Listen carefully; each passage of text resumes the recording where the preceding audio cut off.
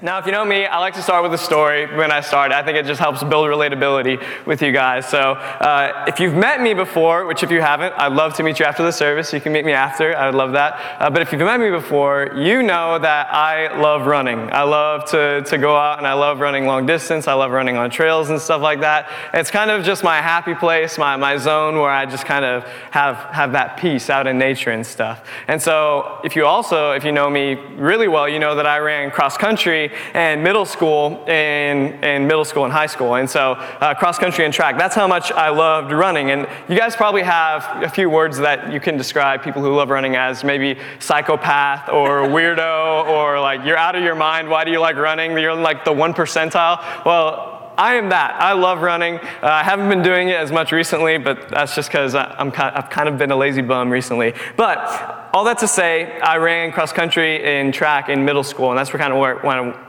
I want to sit for just a moment. And so in my 7th grade year during track, we had this thing called the district championship. And so at the district championship, it's like the big one. It's like the Super Bowl of track meets. And so at this meet, there's like 24 or 25 runners. I mean, anybody who's in our district is able to run in this meet. And it was a complete and utter mess. 7th graders were tripping and falling over each other because there were just too many runners out on the track at one time. And so UIL, which is the people that make the decisions about races and stuff, was like, okay, we can't do this again at a race. Like, we need to change this. So my 8th grade year, they introduced something called Zone, which was a race before district. And so at Zone, you would just choose the 4 best runners from your zone, and then they would go into district so that there's only 8 runners. Now, in my 8th grade year, I was like the 6th best projected runner in the zone, and so I wasn't supposed to make it past district. But let me tell you, They called me Mr. Freeze in middle school. Actually, I kind of called myself that, and it just kind of stuck. And the reason why I called myself that was because I ran so much better when it was cold outside. Like when it was cold and it was misty, like that was my zone right there. And so the stars aligned for me on Zone that night. And so it was misty and it was super cold outside, and I was like, here we go. Like this is my race. Like I'm gonna take 4th and I'm gonna make it to district. So I go out there and I run and I get 4th. I did my job. I did what I had to do to make it to district. And so I'm excited. I cross the finish line knowing that I'm in 4th, and I'm pumped. I give a little like a LeBron silencer right there. I'm super excited. And so I advance to district. Now, the following week is district. And this story is kind of sad. So at district, I'm super excited, I'm super passionate about running. I'm like, you know what? Why can't I win this race? Why can't I go out there and beat all these guys? Like, I wasn't too far off of 1st, 2nd, and 3rd last week. I mean, I wasn't more than 10 meters behind. And so I'm super excited, super passionate about this. And so we line up on the starting line and at the district championship, and the gunman gets up there and he says, runners to your mark, set, go. Poof, the gun goes off, and I take off. I mean, I'm gone. Like, too fast gone. Like for a mile, I go way too fast, I'm way too excited, and I'm in 1st by like a good 15, 20 meters during the 1st lap. And so we get to the 200 and I'm still ahead, which is the halfway point of a lap. And then we get around to the 300 and they're right on my tail, and I'm like, uh-oh, this is not good. We get to the 400, I'm in like 4th place. And so fast forward to the last lap, I'm behind like by 60 or 70 meters. And y'all, I got smoked. It was so bad as I was going down the home stretch, like the back or the front stretch in the last 100 meters of the race, that they gave me a pity clap as I was crossing the finish line. And in my mind, I was like, please stop that. Like, this is so embarrassing. Like, I got absolutely smoked. And so you're probably wondering why I'm telling you this story about running in district and, starting out really excited and really on fire and leading a lap. In fact, after I had finished the race, my dad was like, hey, at least you led a lap at district. And I was like, you're kind of right. Like, I did lead a lap for once, but didn't amount to anything. But you're probably wondering why I told this story. And the reason why I'm telling this story is because I think and I believe that a lot of Christians run their race for Christ the same way that I ran my race at that district meet. What I mean by this is this: we start out really well and we get really excited and really passionate about something, whether it's serving the Lord, whether it's getting saved. We get really excited about the things of Jesus, and then something happens in us that causes us to slow down. Something happens within us that causes us to be pulled back from the plan and the will that God has for us. And so the example that I just gave earlier was maybe it was when you got saved. Just close your eyes for a second and think about when you gave your life to the Lord. Think about the excitement that you had. Think about the passion that you had to serve the Lord and to do His work. Isn't it amazing? That's why Jesus says return to your first love, because it was an incredible time when you gave your life to the Lord. You can open your eyes if you close them. But something happens after we get saved. Something changes in us after we get saved after a while. And once you got saved, you've probably found yourself saying this shortly after you got saved. You probably said, oh, I'm going all out for Jesus. Like, ain't nothing going to stop me. I give my life to the Lord. I ain't turning back. I ain't doing nothing but following God. Or maybe you said something similar to this. Nothing is ever going to take away or distract me from the Lord. No way, no how. And then the enemy, if you're in middle school or high school when you give yourself to the Lord, the enemy sends a little honey boo-boo or honey foo-foo your way, and you're already all of a sudden distracted. And so we say things like this, and in the moment, you're probably sincere, and you probably mean it in that moment. But things happen, things begin to pull our attention away from the Lord. Now, when you get saved, a lot of times we have this illusion that once you get saved, it's all like puppy dogs and rainbows and sunshine, and like all the problems that I had before I got saved are no longer going to be there. And so that is, as we all know as Christians, that is not true at all. Like if you gave your life to the Lord at camp, you go home and you're like, oh man, I still have the same mom and dad, and I still got my same sisters and the same parents that, are annoying me and stuff like that, and I still got chores to do. And so we have these things that kind of pull us back and distract us from the race that God has for us, and it slows us down. Could be a moment where you were super excited for the Lord, or you kind of got lit on fire when you were set free or healed. Anybody been set free or healed in this room tonight? Yeah, most of us in here. If you've been a Christian for very long, you've probably experienced one, if not both. I know for a fact I've experienced both. And so it's an exciting time. It's an exciting thing when you get set free from that addiction that you've been struggling with for years. It's an exciting thing when you get set free from anxiety that's been crippling you for so many years. It's an exciting thing when you get a cancer diagnosis and then you get healed from that cancer by the Lord's hand. And so these are exciting things. And after that, you're like on fire. You're like, okay, Lord, you did something amazing for me. I am never going to turn back on you again. And then something happens again. Something draws us away. Something pulls us away. Just look at the Israelites. I mean, God literally parts the Red Sea for them and lets them get out of Israel, leads them by a pillar of cloud and fire, and then Moses goes up on the mountain, and what do? They're like, I guess Moses he's dead somewhere. Let's build a golden calf and let's worship him. Well knowing that just a few days ago, he had led them through the Red Sea, and he had led them by a pillar of cloud and a fire by night. And so we do this in our lives. We like to look at the Israelites and be like, these fools.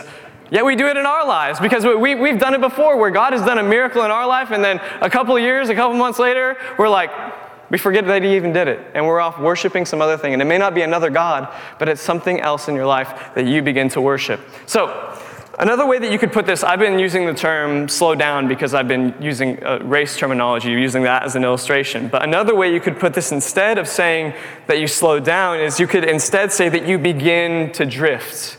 You begin to move away slowly from the Lord. And the Bible warns us against this drift. In Hebrews 2, verse 1, the writer of Hebrews says this. He writes, "We must pay the most careful attention, therefore, to what we have heard, so that we do not drift away." Amen. Now, here's something that I want us to understand about drift.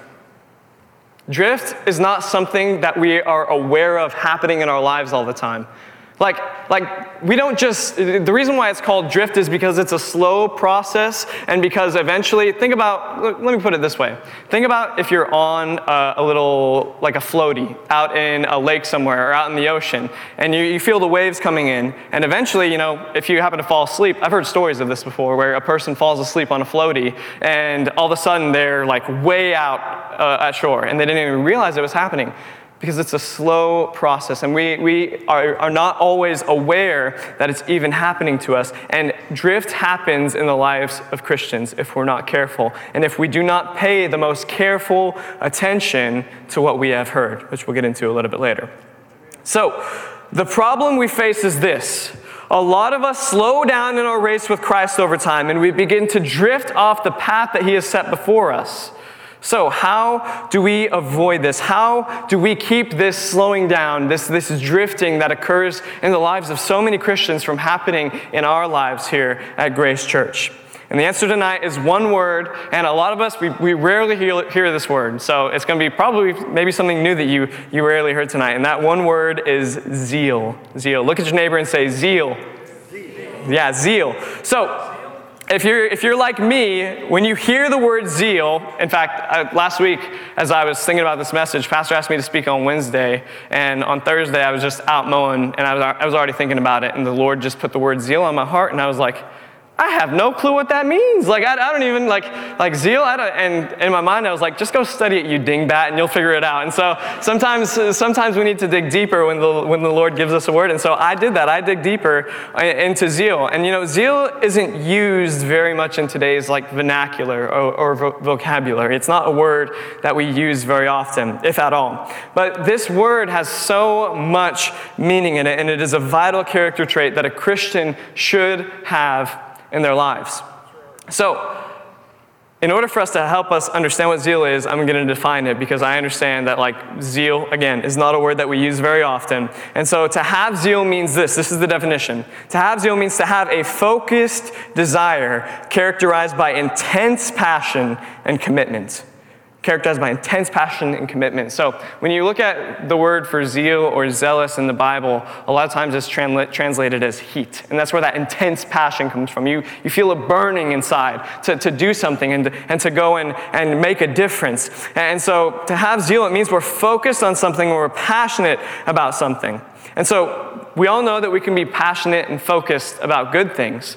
And if you can be passionate and focused about good things, that also means that you can be passionate and focused on bad things as well. So in other words, you can have zeal for bad things. And I really quickly want to kick off discussing zeal by discussing that. And so examples of this is that we can get too focused and passionate about maybe making more money or pursuing that promotion that you've got. And so you have a zeal to make more money. You have a zeal. You have an intense focus on the fact that, you may be very well set when it comes to your money, but it's just not enough. You just want more. And you've made mammon, aka money, your God, and you keep pursuing it, and you keep pursuing it, and you keep pursuing it, and you become zealous for that rather than becoming zealous for the things of God.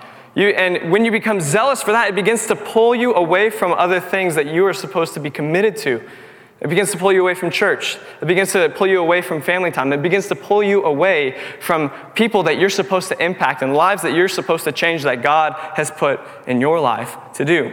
And so we do this with money. Maybe, a lot of us haven't thought of this, maybe it's social media or your phone. And so you may be like, my phone, I'm not super passionate. I'm not zealous about my phone, but I guarantee you, if you were to open up your phone and you were to go into your settings, especially on iPhones, it tracks every minute that you're on your phone.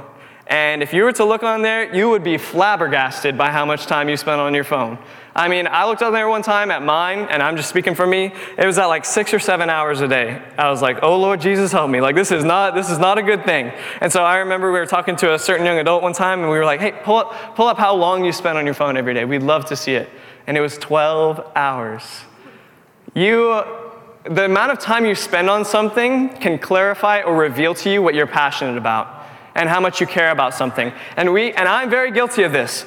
I spend a lot of time on this thing right here, and I shouldn't. I should spend more times doing other things, just being in my thoughts or reading the Word and meditating on the Word. And so I understand that this is a thing that we can very easily fall into. In fact, a lot of us, we treat our days like this. We wake up, ding, alarm goes off, and the first thing we do is we pull up our phone.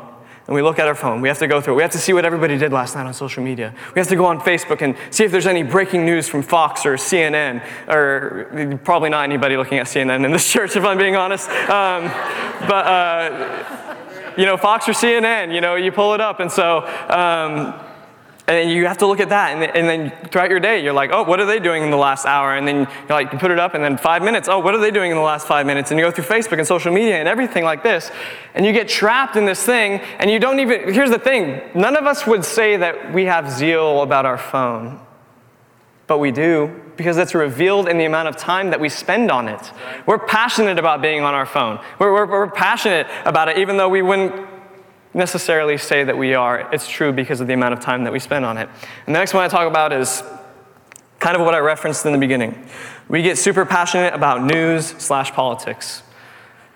Y'all, I cannot tell you how charged politics is in our country. And I just want to say to every Bible-believing Christian out there, politics does not supersede the Word of God. It does not supersede Christianity. And so what I want us to understand is this.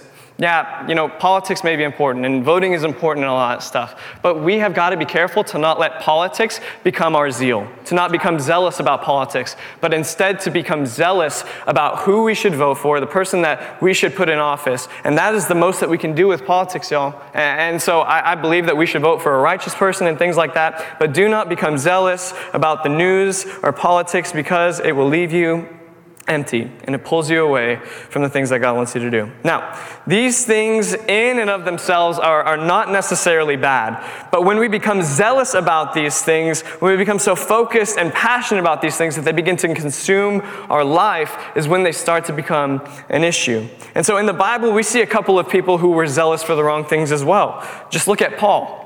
Before Paul became Paul and Jesus changed his name on the road to Damascus, he was Saul. And so listen to what this says in Acts chapter 9, verses 1 through 2 about Saul. It says, "Meanwhile, Saul was still breathing out murderous threats against the Lord's disciples. He went to the high priest and asked him for letters to the synagogues in Damascus, so that if he found any there who belonged to the way," or Christians, "whether men or women, he might take them as prisoners to Jerusalem." Now, he was breathing out murderous threats against Christians. I want to kill these Christians. I want to get them out of here. They are a cult. They're not supposed to be here. They're doing wrong. I want to get them out. And it's not like the high priest Caiaphas asked him to come and get these papers. No, Paul was so zealous that he went to Caiaphas and he said, "Hey, can you give me these papers so I can get these dang Christians out of all the synagogues up there, so that I can get these people to stop preaching Jesus?" That's how zealous he was. He went to the high priest and asked him if he could get the papers and go and do it himself. The high priest didn't ask him. He asked the high priest. He was zealous for the wrong things. And then eventually, as we read it on Sunday morning with Pastor, he had that road to Damascus experience, and bam, he was changed, and he became zealous for the things of the Lord. The second one that I want to mention that we see who is zealous for the wrong things in the Bible, and this is going to be weird to hear, but Satan is zealous. He's zealous for one thing and one thing only, and that's to throw you off track, to get you condemned to hell. And it's weird to think that Satan is zealous, but he is. And we kind of only think about zeal in good terms, like zeal for the Lord and stuff like that, but we can have negative zeal. Here's what I want us to understand. Tonight, I'm preaching this to come against Satan's zeal, to get us off track, to get us backslidden, to get us, lukewarm and off the plan that God has for us. And so what I want us to understand is that zeal can be dangerous if it is applied to the wrong understanding. That's right. It can be so dangerous in our lives. So we need to make sure that the understanding we have and the zeal that we should have is rooted inside the Word of God. And so that's what I want to do tonight. Tonight I want to focus on having zeal with the right understanding. I want us to have zeal for the things that are going to keep us running at full speed for the Lord. To have zeal for the things that are going to keep us from drifting. So tonight I want us to look at 3 things that I believe the Lord wants us to be zealous about, so we can stay near and close to Him. So, really easy, really simple. The first thing that I want us to have zeal for is I want us to have zeal for His house. Zeal for His house. Now, there's this story in John where Jesus is going up to Jerusalem, and it's about to be, he's going to go up into Jerusalem, he's going to preach and everything like that. And so he shows up to Jerusalem, and in John chapter 2, verse 13, we're going to pick up the story there, and it says this: "When it was almost time for the Jewish Passover, Jesus went up to Jerusalem. In the temple courts, he found people selling cattle, sheep, and doves, and others sitting at tables exchanging money. So he made a whip out of cords and drove all from the temple courts, both sheep and cattle. He scattered the coins of the money changers and overturned their tables. So he made a whip out of cords and drove all from the temple courts, both sheep and cattle. He scattered the coins of the money changers and overturned their tables. His disciples remembered that it was written, 'Zeal for your house will consume me.' Zeal for your house will consume me. Now, here we see Jesus he's kind of bothered by what he sees in there. And a lot of people think that, describe this as Jesus throwing a fit of rage. And he's super upset and he's super angry. And I don't think that that's what it's trying to communicate here. No, if he was super angry, he would have just gone in there and he would have started flipping tables. And he would have started, taking care of business, per se, in there. But no, instead, it says that he sat down and he made a whip. So that means he was completely controlled the whole time. It was completely calculated. He was sat down, he was calm, and then when the whip was done making, then he got to business. And I would like to say that he still wasn't super angry. Nowhere does it say that he got super angry. Nowhere does it say that he was in a fit of rage. But I would like to argue that instead it was very calculated and it was very predetermined of him to do it. And so we see Jesus get bothered by this, going on in the temple courts, or what Jesus would call his Father's house. And instead of going into the temple courts to honor and praise the Lord, these people were dishonoring God by making it into a marketplace rather than a place of praise, by turning it into a place where they get to exchange goods rather than a place where they honor and lift up the name of Yahweh, the Most High God. And so he's bothered by this, and the people's attitudes about the house had been lowered, is what I want us to see here. The people's attitudes, it went from, okay, this is a place where we worship God, to, oh, this is just a place where we exchange goods and we sell stuff. Now, what I want us to see in this passage is that, churches around here aren't necessarily, turning their foyers into marketplaces or anything like that. Like, we certainly don't do that here. But what I want us to see here is that we can't let the attitude that we have of this house, aka this building, because, we are the temple of God and we are the houses of God, but there is also something really special about this building, this house, that we keep it holy. And so we need to make sure that we keep a very high and lofty attitude in regards to the way that we see this church building. Any church building. We need to keep a high attitude, a high thought pattern about what this building represents and what it is. This is not just 4 walls and some rooms inside of it.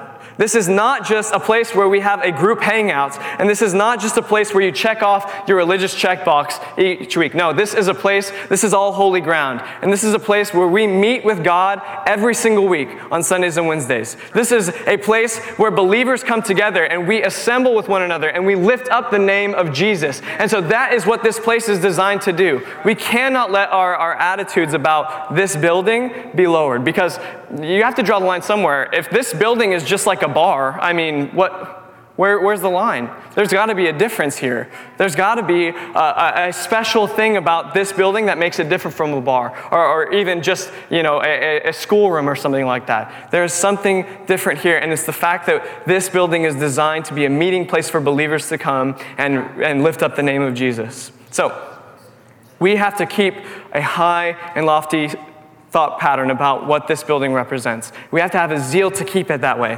And so that's kind of the first part of having zeal for his house. And the second part of having zeal for his house is this. The second way we need to be zealous about the house of the Lord is found in Luke chapter 4, verses 16. And so to give you a little background really quick, this is where Jesus is very young. He's a teenager, and his parents are up in Jerusalem during Passover, and they leave. And somehow, some way, they forget the Savior of the world. I don't know how they did it, but they did it. They managed to do it. It's like, I can't imagine leaving my kid without, behind and not seeing them in the car, or in their case, like not seeing them on the camel or whatever he rode on back in the day. But they somehow managed to do it. And so in Luke 4:16, it says this, that when they finally got back, it says, "He, Jesus, went to Nazareth where he had been brought up, and on the Sabbath day, he went into the synagogue." Oh wait, no, I'm sorry, whoops.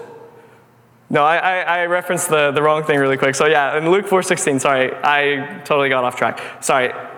The second way we need to be jealous about the house of the Lord, forget what I just said before that, is that in Luke 4:16, he went to Nazareth where he had been brought up, and on the Sabbath day, he went into the synagogue as was his custom. So, as we see here, it was Jesus' custom to go every single opportunity he got, or when it was scheduled for him to go into the synagogue and read the scriptures. It was his custom. It was his custom to do so. And so, we need to be devoted to showing up every opportunity we can get to be with other believers in worship and in hearing of the word. If we remain zealous and faithfully attending church, we're going to find that we'll remain closer to the Lord. And it makes sense, right? If we show up to church, we're going to be connected in a body of believers, and immediately your spiritual health goes up. And if you go to church, you're going to have a place where you hear the word once, twice, maybe even 3 times a week, and immediately your spiritual strength gets stronger.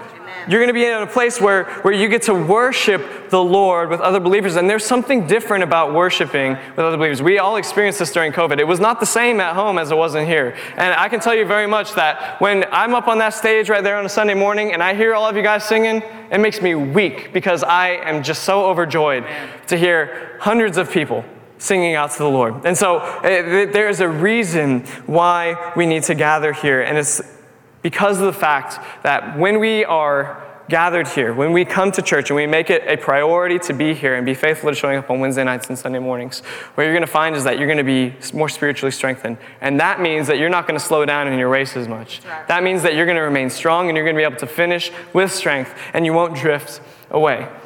So we have to keep a high and lofty view of what this building represents, and we have to make sure that we're in this building in order to have a zeal for the things of the Lord. And the second thing I want to discuss tonight is we have to have a zeal for His Word, a zeal for His Word. In Psalm chapter 1, verses 1 through 3, it says this: "Blessed is the one who does not walk in step with the wicked, or stand in the way that sinners take, or sit in the company of mockers, but whose delight is in the law of the Lord, and who meditates on His law day and night. That person is like a tree planted by streams of water, which yields its fruit in season, and whose leaf does not wither. Whatever they do prospers." And so I was thinking about going with a different verse in the New Testament, but this verse came to mind because I love the way it referenced the fact that blessed is the one who delights in the law of the Lord, who delights in it, who delights in reading in this Bible, who delights in opening up the pages and consuming what the Lord has to give us. And it says, and who meditates on His law day and night. So that doesn't mean just waking up and doing a quick read and then boop, closed, forgotten everything you read. No, it says that we're supposed to meditate on it day and night. So what does that mean? That means when we read something and something really speaks to us, what we do is we think about it, we consume it, and we let it get deep down in us. And then we bring it back up, and we think about it again, and we meditate it, and we continue to think on the things that we read in this book. And when we meditate on it, it begins to get written on our hearts. And then things are going to happen in our lives where we're going to kind of maybe get off track, or a certain storm comes, and that verse that was written on your heart 5 years ago then pops up because you know it, and because the Holy Spirit then gets to bring it back to your remembrance, and you're going to be a stronger believer because of it. But I also like the way it says that this person who delights in the law of the Lord and who meditates on His word day and night, it says that this person is like a tree planted by streams of water, which yields its fruit in season, and whose leaf does not wither, but whatever they do prospers. And so in any season, whether it's summer, spring, you may be in a spiritual winter, you're still producing fruit. You're still super strong. You're still planted and rooted in the Word of God. And when we're rooted in the Word of God, what begins to happen to us is it doesn't matter what comes our way. Nothing is going to be able to throw us off course. Nothing is going to be able to take us off of the plan that God has for us. And so when we begin to be rooted in the Word of God, we're not going to grow weary. We're going to be strengthened by the Word of God. And so this kind of correlates with the race illustration that I was using. And so when you are consuming the Word, when you're consuming it, I like to think of it like you're eating food, for example. And so when you consume food, you need to consume food every day, right? That's very obvious. And yet a lot of us, we only like to consume this thing once or twice a week when we come to church. And so we'll leave it to the preachers to read it to us, and we're not really going to read it in our free time. That's for the preachers to do. No. In order for you to stay physically healthy, you have to eat every single day. You have to consume food every single day. There's no argument on that. But in order to remain spiritually healthy, guess what? You got to consume this every single day. Every single day you have to consume this, and you got to put it down inside of you, or else your spiritual strength is going to wane. You cannot be a strong and a strong spiritual Christian without consuming this Word every single day. And I'm not saying if you miss a day, you're going to hell or something like that. That's not what I'm saying at all. No, please don't misunderstand me. But our goal should be every day to get this down inside of us. To get it every single day. Listen, I love that y'all are here Sundays and Wednesdays. That's awesome. That's incredible. But your alone time is so important with God, and putting this down inside of you is super important. So being zealous for the word will help us to remain more spiritually strong and in tune with the Lord. And so the final one, the third point, the third thing that I believe that the Lord wants us to have zeal for, be zealous for, is this. He wants us to have a zeal for his will, a zeal for his will. In Luke 2:49, which is where I was referencing earlier, and now I'm going to tell you guys all again for all of you who have already forgotten, Jesus gets left behind in Jerusalem, and so his parents are gone, and now his parents are back, and they're like, why didn't you come with us and all this stuff, even though they're the ones who forgot about it. So anyways, Luke 2:49 says this, and I'm reading from the New King James Version for this one. It says that Jesus said to them, "Why did you seek me?" It's like, Jesus, like this answer is so obvious. He's your mom and dad. Like, come on now. He goes on to say, "Did you not know that I must be about my Father's business?" Amen. And I love that right there. There's this lady named Christine Kane. She's a preacher, and she preaches all the time. She's Australian, so I'm going to do the best Australian accent I can. Don't judge me. She's like, you got to be about the Father's business and stuff like that, and it just sticks in my mind because we as Christians need to be about the Father's business. And what this means is we have to be about his will. We have to be about the plan and the purpose that he's set before us, and that's the Father's business for our lives. And here, I kind of think that Jesus almost sounds sassy. He's like, why did you come after me? Like why? And so, obviously Jesus wasn't sassy, at least I don't think. Sometimes it seemed like he may have been borderline sarcastic with people when he asked them questions, but it was for their own good. So a lot of people ask, how do I figure out God's will for my life? How do I figure out the plans and purposes that he set before me? How do I figure all that out? And you want to know how you figure out God's will for your life? You open this thing right here. You open it right here. So tomorrow morning, what I want you to do is I want you to open this thing out. Get your Bible out. Pull it out and go, got to blow the dust off that sucker. It's been a while since you had that thing out. And so you got to open it up and just start reading. Just start reading. Start in Genesis and you'll find God's will for your life.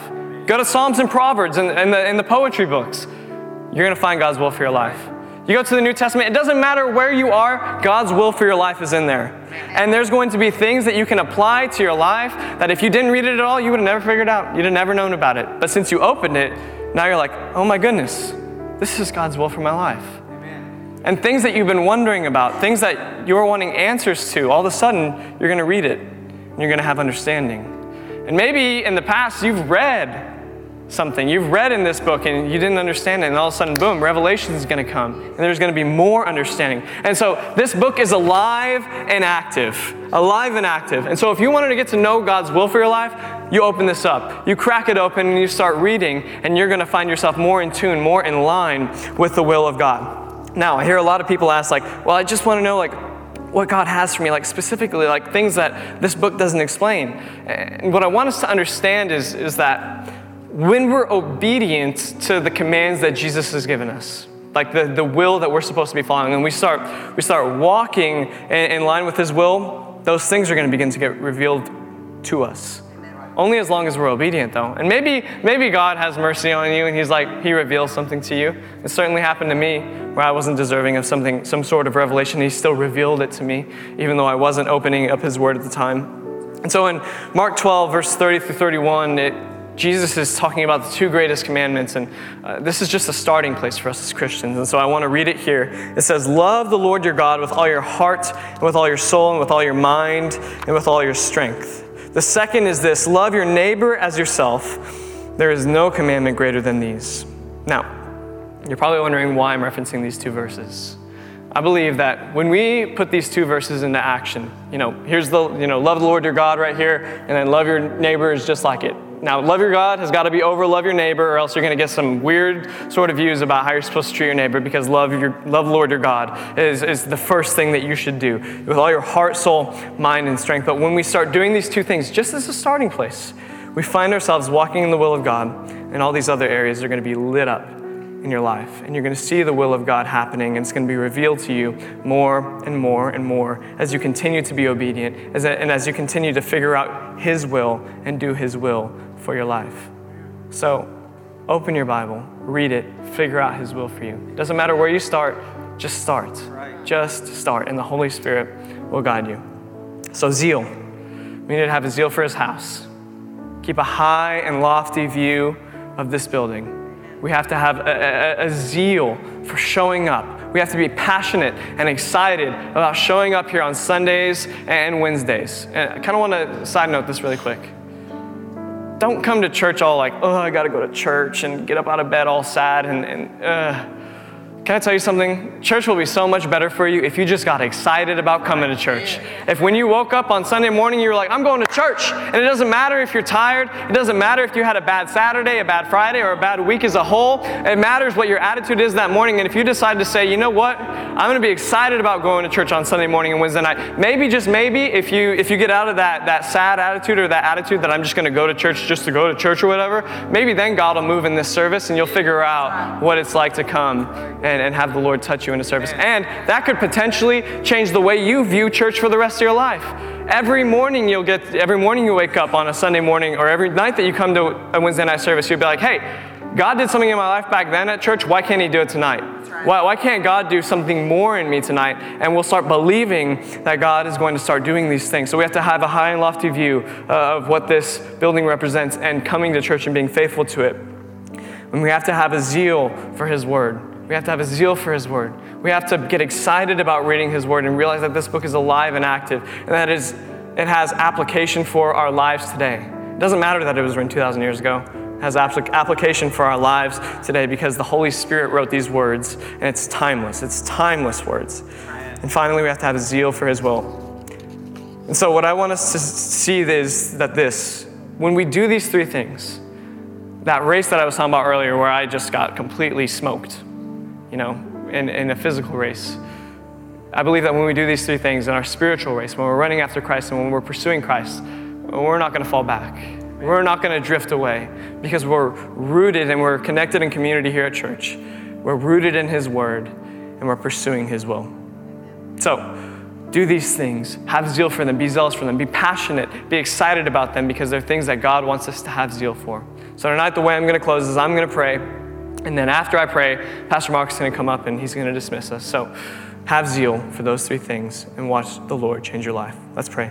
Heavenly Father, I thank you for this night, Lord. And Lord God, I just pray that you would bless each and every person in here. Father, that you would help all of us to have a zeal for your house. That you would help all of us to have a zeal for your word. And Father, that you would help all of us to have a zeal to see your will be done in our lives and in others' lives as well, Father. So Lord, I thank you that you are a good God, and I thank you that you're working in and through all of us. And Father, I pray that this wouldn't just be a word that is heard tonight and not acted out, but that they would hear it and that we would do it. And it's in Jesus' name that we pray and thank you.